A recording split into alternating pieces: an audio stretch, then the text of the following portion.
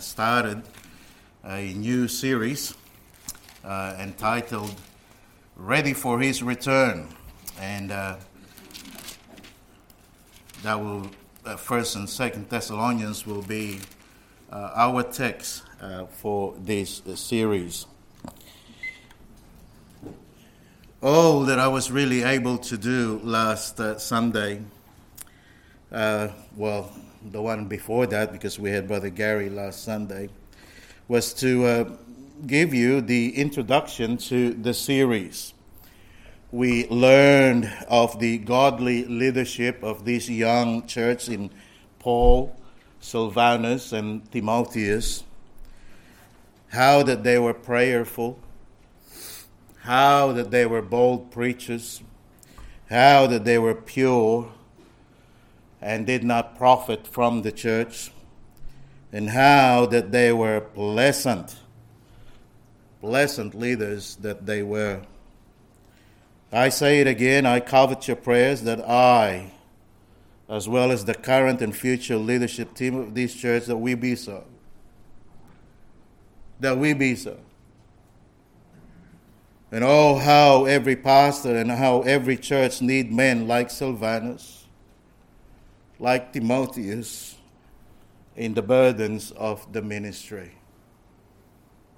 Men that are submissive, not superior-minded.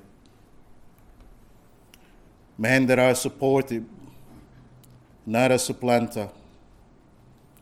A solution to the problem rather than the cause of the problem. Caring, not critical. Sensitive rather than insensitive or dismissive.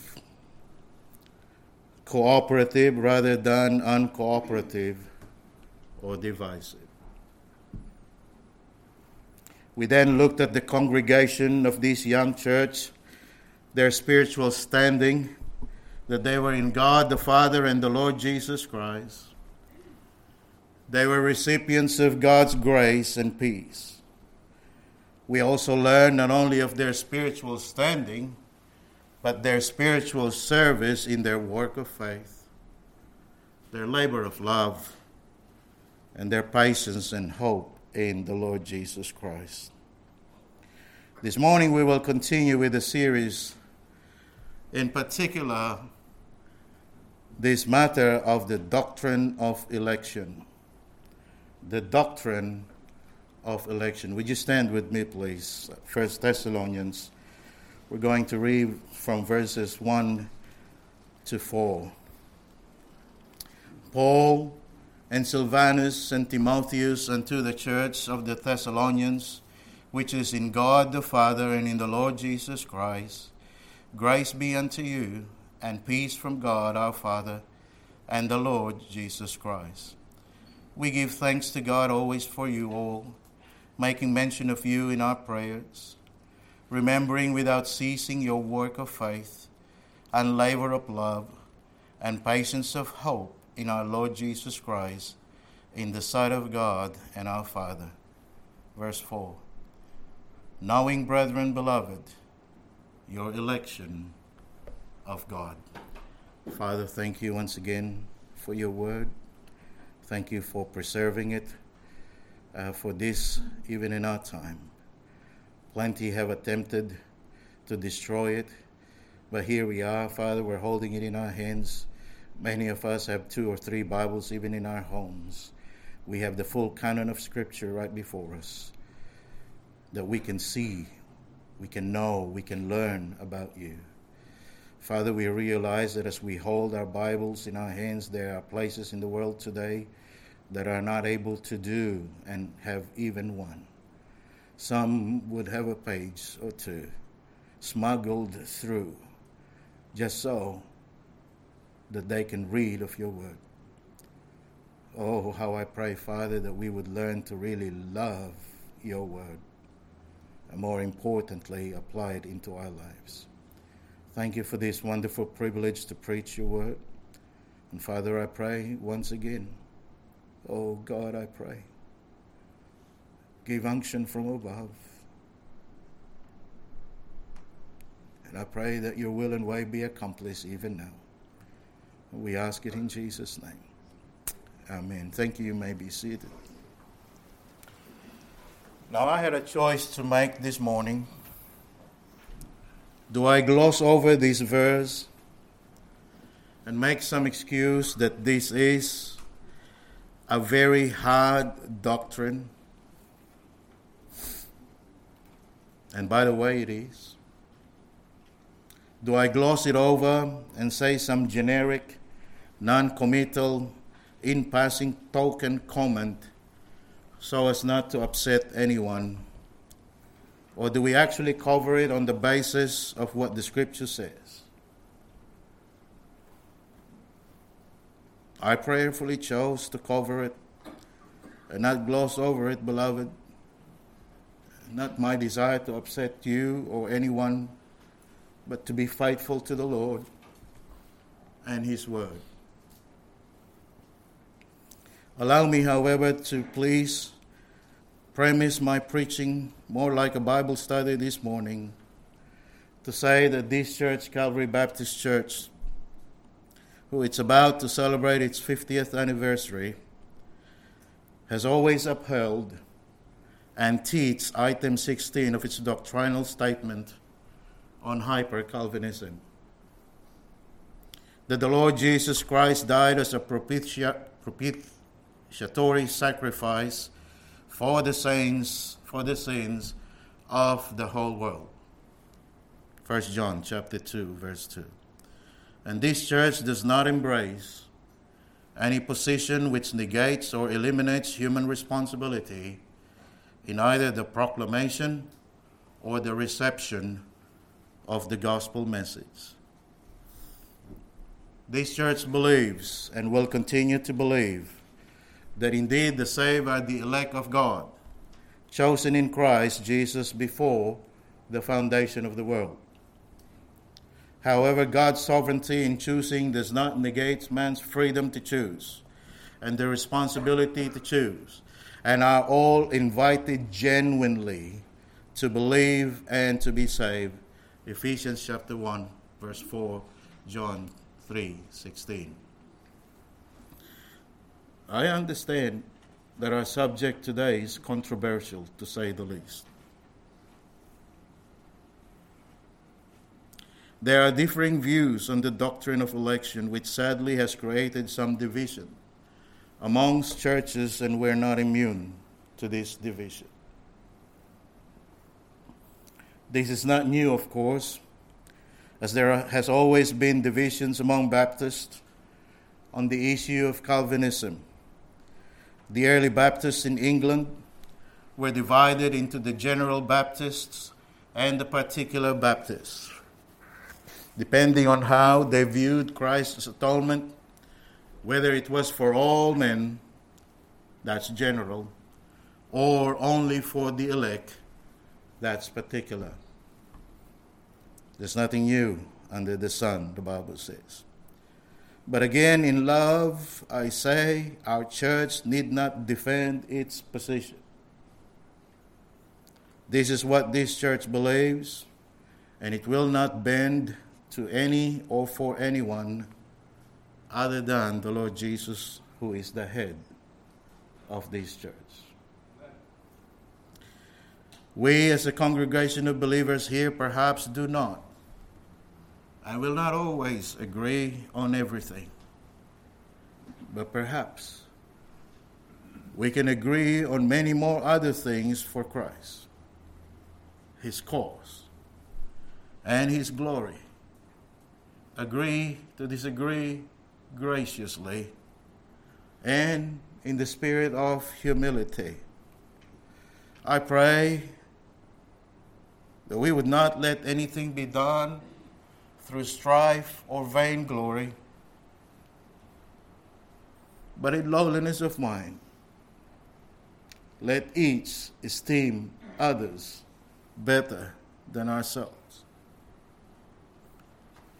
Let us not look not every man on his own things only, but every man also on the things of others. And that we would let this mind, this mindset, is the idea there, be in us, which was also in Christ Jesus. Philippians chapter 2, verses 3 to 5. I also understand that there are many prominent Bible teachers that may be of Calvinistic persuasion that you listen to or watch to, like John MacArthur, John Piper, and that may be of Arminian persuasion, and still others who are into ecumenicalism like Rick Warren, easy believism, easy prayerism, or universalism. I also accept and respect that every man is entitled to stand on his own doctrine. But in this church, and as the current pastor in office, the under-shepherd, the watchman, the protector of the flock that my pastorate demands, I do not endorse or sanction Calvinism, Arminianism, ecumenicalism, universalism, and any other ism for that matter. What I endorse without apology is the proper exegesis of scriptures and rightly dividing the word of truth without any need to be labeled as a Calvinist or an Arminian, but rather a faithful follower of Christ and his doctrine. All that said, let's now consider verse 4. Knowing, brethren, beloved, your election of God. Without a doubt, election is a major New Testament doctrine. Elect, elected, and election appears some 23 times in the New Testament. Elect is the word ekloge, which is also translated chosen. Elect is one of the chief terms for the saved. It is a synonym for salvation. The saved are the elect. But contrary to common understanding, however, the Bible's emphasis in the doctrine of election is really not the choice, but the security of the believer. It's really not the choice, but the security of the believer. The doctrine of election is intended to be an encouragement to every born-again child of God. Somebody said, and I quote, "Election is not something to puzzle over and be confused about and endlessly debate. It is something to be instructed by, edified by, comforted by, encouraged by, established by, strengthened by, and challenged by." End of quote. Note firstly that verse 4 follows a semicolon in verse 3. Again, understand that in the original manuscripts there were no chapters and there were no verses. Therefore, this verse 4 is related to the thoughts discussed in verse 3. Essentially, the Apostle Paul is saying here that he, or shall we say they, including Silvanus and Timotheus, knew that the Thessalonians' election of God, that means these beloved brethren in Salonica were for real. They were genuine believers. Their professions, their performance matched their possession. Now, how would they have known that? And this is the part, beloved, that I believe many fall prey to the erroneous teaching of this wonderful and comforting doctrine of election.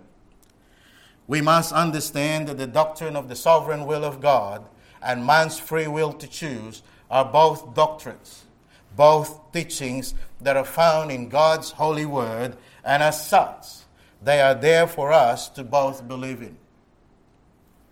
Again and again, man's propensity and tendency just to pick out some of what he thinks is right, taken independently from the whole counsel of God, gets him undone, and in most cases, in error. To us, these seemingly contradicting doctrines are a mystery, but to an omniscient God it is not. To us these doctrines are irreconcilable, but to the omnipotent Lord it is not. However, I believe for man to attempt to reconcile and harmonize them with our finite, imperfect, corrupted mind and body born into this fallen world as sons of Adam, it will be a futile exercise. The fact is, God in His sovereign will chose and knew before the foundation of the world, Ephesians 1:4, who to save and who will be saved, and He ought not to be questioned by no one about His sovereign will and choice. His choice, however, does not mean that He chose some to be saved and He chose some to be damned. That is man reading into and forcing it into the text. His offer is salvation is genuinely available to all, and if man is to be damned into hell, it will be because of his unbelief and rejection of God's offer of salvation, and not because God elected him to damnation. The fact is, none of us knew when we were elected and by God before we got saved. We had to believe, and chose to believe in faith, that the Lord Jesus died on the cross on our behalf to save us from the judgment to come. None of you knew about election before you got saved. You just believed it. You accepted it as truth. And you saw yourself in front of a holy, righteous God, and you are hopeless. We chose to believe in salvation by grace. Grace, that's His initiative, His doing, His part, His sovereign choice to give. No one forced Him to do it. We, on the other hand, chose to believe in salvation by grace through faith. Now that's our part. Faith, not works, but faith in God and what He said in His Word. Not of works, but faith in God. Our choice. No one forced us to believe the Lord Jesus. We did it on our God-given conscience and freedom to choose to either accept or reject, to either believe or reject His Word. All but one would say that you and I cannot believe in Christ because we are dead in trespasses and sin, and as such we cannot choose to believe unto salvation because of our fallen condition. Our will is in bondage. But the problem in this concept of inability to believe because we are dead due to sin and that our will is in bondage, that is forced into the salvation text when it does not actually say that. Also, if we go with this concept of being dead, then it follows that a dead man cannot reject as much as he can accept the gospel. He is dead. Going on that argument. But the one would say that a dead man can reject the gospel, but he cannot accept it. Now I believe, and scriptures back it up, man as a sinner is totally depraved, in that he is corrupt, unrighteous, and that there is no good in him that is and will ever be acceptable to God to merit his salvation. Okay. But to then add that man, a sinner, is unable to believe and that his will is in bondage and he cannot accept or reject the gospel when it is preached or taught to him is an addition to the gospel text. Also, those who believe and would take this verse 4 to mean unconditional election entirely based on the sovereign choice and will of God are doing disservice to the inspired word of God, I believe. The problem with those who believes in unconditional election is they take elect according to foreknowledge, prognosis in the original. Let's not forget the word. To mean forewill or foreordain or even predestinate. They would redefine the omniscience of God to know ahead of time what will happen to a sinner when confronted by the gospel. Instead, they would say, God foreordained who will believe and who will not believe. And somehow, if man, a sinner, who will believe not God's or reject God's offer of salvation, that God is no longer the sovereign God that he is, or he is now less of a God because man can thwart his will. Again, the gospel texts just do not say that. They read that into the text that they use. Predestination is indeed a rightful biblical doctrine, but to make it mean or equate as being one and the same as foreknowledge is not rightly dividing the word of truth. The fact is, to foreknow and then to predestinate are two aspects in the salvation of man clearly taught in the Bible. Romans 8, chapter 8, verses 29 to 33. For whom he did foreknow, he also did predestinate, to be conformed to the image of his Son, that he might be the firstborn among many brethren. Moreover, listen, whom he did predestinate, them he also called. And whom he also called, them he also justified. And whom he justified, them he also glorified. That's your salvation there. Election teaches us that God foreknew the redeemed and planned or predestined their lives accordingly, but it doesn't teach that God pre-decided which sinners he will save and which sinners he will not save. Furthermore, this doctrinal teaching that faith is a work is unreasonable. Salvation is likened in Scripture to receiving a gift. Let me put it this way, and hopefully you and I can resonate with this. Let me be personal a little bit here. Now, some of you have been very generous to me personally, and you have given me gifts from time to time.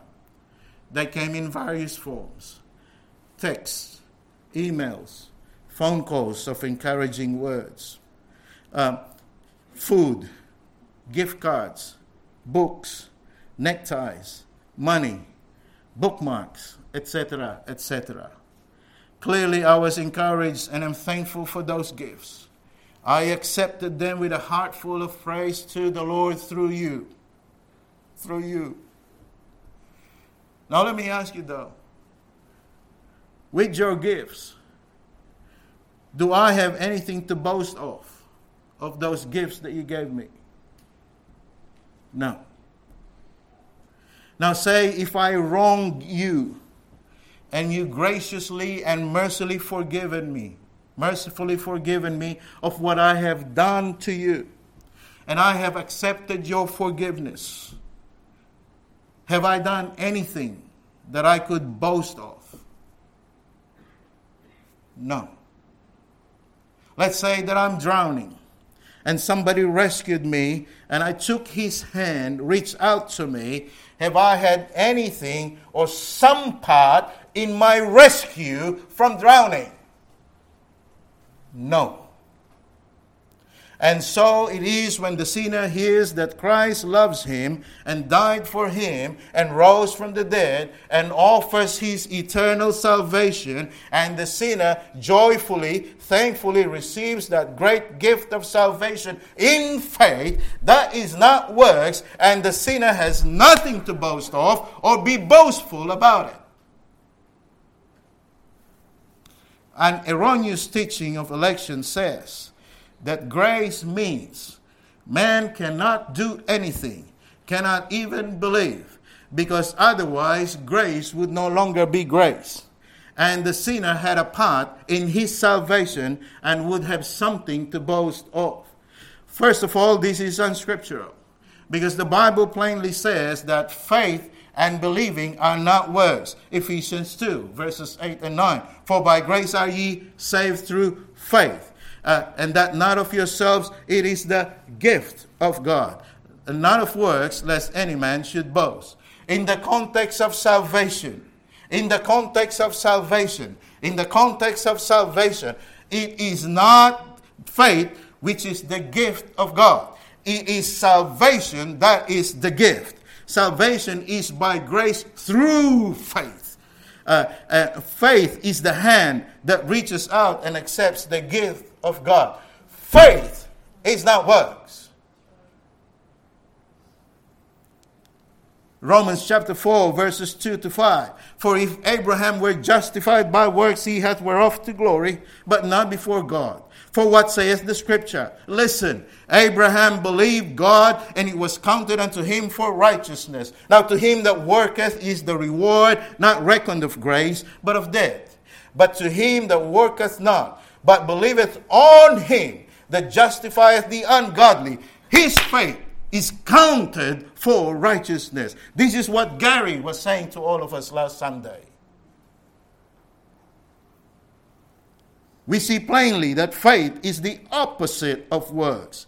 Therefore, to suggest and or to conclude that a sinner who chose to believe the gospel in faith performed some work in his salvation is again not rightly dividing the word of truth.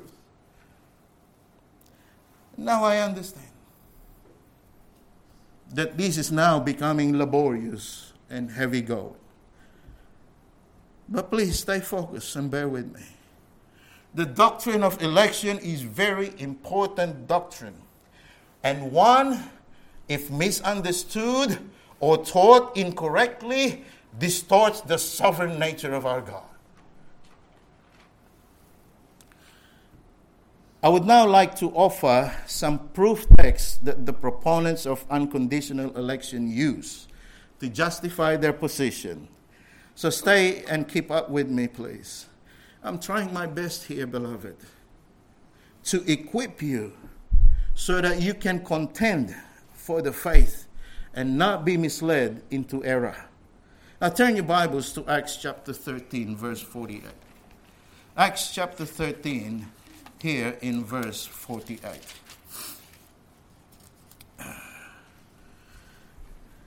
Acts 13, 48. And when the Gentiles heard this, they were glad and glorified the word of the Lord. And listen, and as many as were ordained to eternal life believed. As many as were ordained into eternal life believed. Now one would conclude that here is a plain Bible verse that proves that those who believe were only those who were ordained to believe. The problem is that thought or that concept of sovereignly ordained is added to what is the verse actually stating. And it is read into the verse to make it say, as many as were sovereignly or arbitrarily elected believe. The thought, okay? Not the words. The truth is, there is nothing in this verse to require or warrant such an interpretation. Why?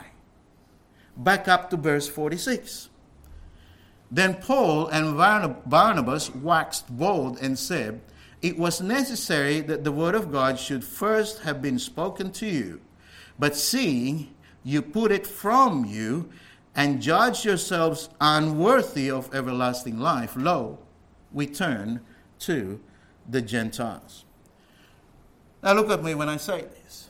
Clearly and firstly, we see here that salvation is associated with man's response to the gospel. The gospel demands a response. Okay? Secondly, according to the plain teaching of this verse, these Jews were judged unworthy of everlasting life because they put off, or in other words, they rejected the word of God spoken to them. And because they have done that, Paul and Barnabas turned to the Gentiles. These unbelieving Jews were judged unworthy of everlasting life, or not part of the elect, or that they were sovereignly elected to reprobation. No, no, and no. They simply refused to believe and rejected the everlasting life offered to them. Now turn your Bibles to John chapter 6, verse 37, please. John chapter 6, verse 37.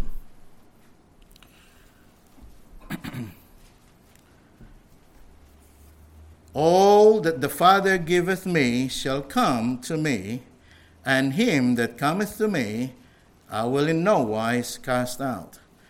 All that the Father giveth me shall come to me, and him that cometh to me I will in no wise cast out. This is yet another favorite proof text about unconditional election. And for those of you who are in the know, the doctrine of irresistible grace as well. This verse does not say that God has sovereignly pre-chosen only some for salvation, and that it is only those pre-chosen ones that are given to Christ will actually come to Christ. One must read all of that into the text. It simply said that the Father gives, that all that the Father gives will come to Christ. The question is, who is it that the Father gives to Jesus? That's a valid question. The answer, as always, is found in the context. Context, context, context. Drop down to verse 40. And this is the will of him that sent me, that every one which seeth the Son and believeth on him may have everlasting life, and I will raise him up at the last day. Again, what we see is that the will of God is that each and every sinner that believes on Christ be saved. We know, of course, not everyone will, but the point is everyone can be saved. Now notice the second part of the verse. And him that cometh unto me, I will in no wise cast out. Again, those who will come are received, not rejected by God. Now stay with me here. Verse 44 now. No man can come to me except the Father which hath sent me draw him, and I will raise him up at the last day. So the proponents of unconditional election would say, hey, you're talking about context. It's mentioned twice in verse 37 and here in verse 44. So there's a sounding argument, right? It's believable to say that. Okay? Now, turn to, let me back up a little bit. The assertion here is that only those who have been unconditionally elected are the only ones that will be raised up in the last day, because there's two verses that mention it. But what's the basic biblical hermeneutics rule? Basic Bible interpretation. Scripture should interpret another scripture. John 12:32, please. John chapter 12, verse 32. You cannot just yank a verse or two and form a doctrine on that. John 12:32. Who is speaking here? If you have a red letter edition Bible, it will be the Lord. And it is the Lord. And I, if I be lifted up from the earth, what does it say? I will draw all men unto me. This is exactly what I was alluding to earlier. I don't believe these things can be properly reconciled in this present world. We should simply let them stand and not to force them to perfectly form a 5-letter systematic theology just to force the persuasion. And I'm not just talking of Calvinism, I'm talking of Arminianism as well, because they also have their 5-point of Arminianism. The truth is, beloved, God truly elects and man truly chooses to believe. God elects, and yet every man is urged to be saved, and every man can be saved. But not everyone will, but the Lord foreknew who will. God elects, and yet sent his Son to die for the whole world. God elects and yet does not want any sinner to perish. 2 Peter chapter 3, verse 9. The Lord is not slack concerning his promise, as some men count slackness, but is long-suffering to us what? Not willing that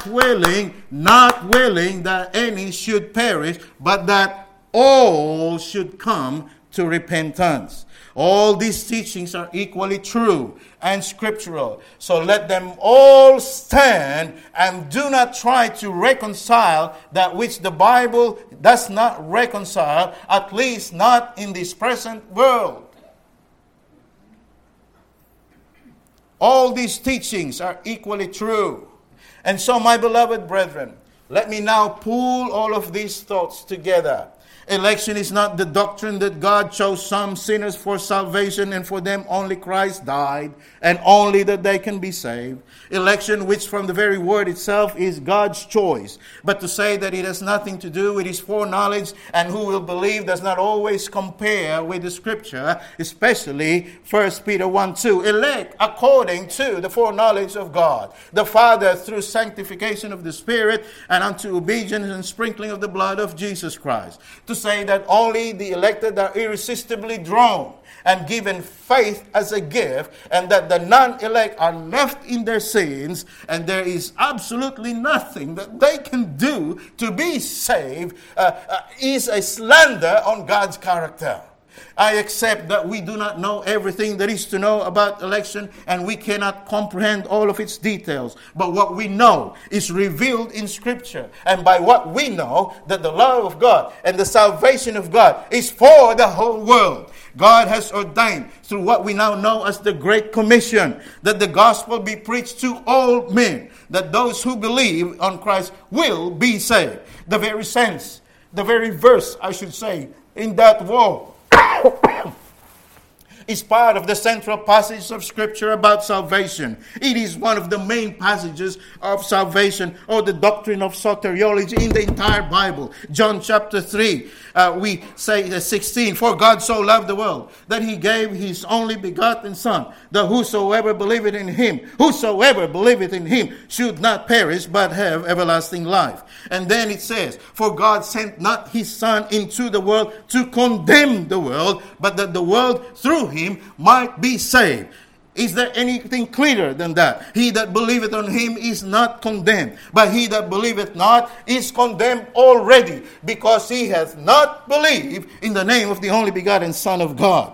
John chapter 3, verses 16 to 18, one of the main major doctrine passage of soteriology. God loved the world and sent his Son to save the world. The term world here is mentioned 3 times in the passage, and it is never used for the elect only. It refers to the whole world of lost sinners. God loved them all of them, and gave his only begotten Son to save those who will believe. If I am in the world then, now that I'm in the world today, and until the trump of God sounds, all that he allowed to be born on this earth are loved by God. And salvation was provided for me and for the rest of humanity, that that they can all be saved. We know, of course, that not all will be saved, but all can be saved. Any sinner in the world can believe and be saved. That is God's plan. Salvation is a whosoever offer. God is not playing games. God is not playing games. Whosoever does not mean whosoever of the elect. Whosoever is not just for the irresistibly drawn. When the Bible says that we are elect according to the foreknowledge of God, 1 Peter 1:2, it is referring to God's foreknowledge of those who will believe. That much is clear in the Scripture. Amen. I concede that God's election can mean more than this, and it may well be. But we are not told what it means at this time. If that was so, or his desire, he would have inspired to be written in his word. Election is to be loved of God. Notice our text again. Knowing brethren, beloved of God. Your election of or by God. The elect are the objects of God's love. Eternal love. Divine election is a love story. It is the love of the Creator for His fallen creatures. The love of a father to his wayward children. The love of a shepherd to his lost sheep. A right understanding of the election is a great comfort to the believer. How unspeakable, how wonderful is to know that God has loved me and foreknown me. 1 Peter 1:2. Planned and prepared my salvation. Fashioned me in the womb. Psalm 139. Turn there, please. Psalm 139, verse 13 and 16. Psalm 139, verse 13 and 16 to the Old Covenant. For thou hast possessed my reins. Thou hast covered me in my mother's womb. I will praise thee, for I am fearfully and wonderfully made. Marvelous are thy works, and that my soul knoweth right well. My substance was not hid from thee when I was made in secret and curiously wrought in the lowest parts of the earth. Notice, thine eyes did see my substance, yet being unperfect. There's your foreknowledge. And in thy book all my members were written, which in continuance were fashioned. That's your predestination, when as yet there was none of them. Election is to be drawn and enlightened and convicted by His Spirit. Elect through sanctification of the Spirit. 1 Peter 1:2. And washed by the blood of Christ unto obedience and sprinkling of the blood of Jesus Christ. Again, 1 Peter 1:2. And be sealed, adopted, justified, to be made king and a priest and joint heir with Jesus Christ. Oh, what an amazing doctrine election is. The right understanding of it. And lastly, as we close, back in our text, election can be known. Election can be known. 1 Thessalonians chapter 1, verse 4. Knowing your election of God. The great emphasis in this passage is that God's elect are those who receive Christ and are converted and show clear evidence thereof in their lives. Every verse of the passage emphasizes this, and we will cover the rest of these in the coming days. Notice verse 3. The elect are those who have the work of faith, the labor of love, and the patience of hope. In verse 5. The elect are those to whom the gospel comes not in word only, but also in power and in the Holy Spirit and in much assurance. Go to verse 6. The elect are those who receive the word and become followers of Christ with joy, even in much affliction. Verse 7, the elect are those who are examples to other believers. Verse 8, the elect are those whose faith is spread abroad. Verses 9 to 10, the elect are those who turn to God from idols to serve the living and true God and to wait for His Son from heaven. Election means to be loved by God and not to be damned by God. Oh, my dear flock, know the truth of your election. And I promise you, you will never be the same person again. Know your election of God. And I promise you, you will have the full assurance and confidence that you are loved by God. And you will be with Him forever and ever. Perhaps you're here. Pastor Manny, I don't understand anything and everything that you just said. I don't really understand. I thought election is just the word for when we do and elect our officials every 4 years. I'd like to know more about election. I'd like to know more about this verse. If that is you, if that is you listening and watching to me right now,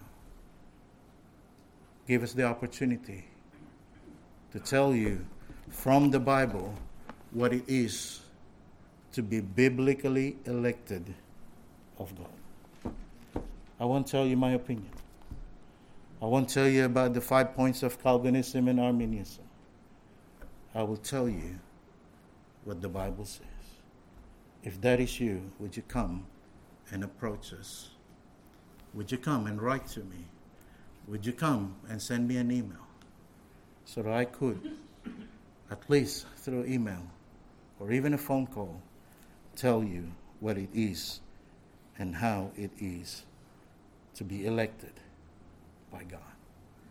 A wonderful doctrine, a comforting doctrine, if it is understood and taught rightfully.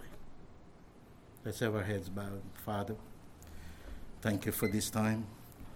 Thank you that we have your word.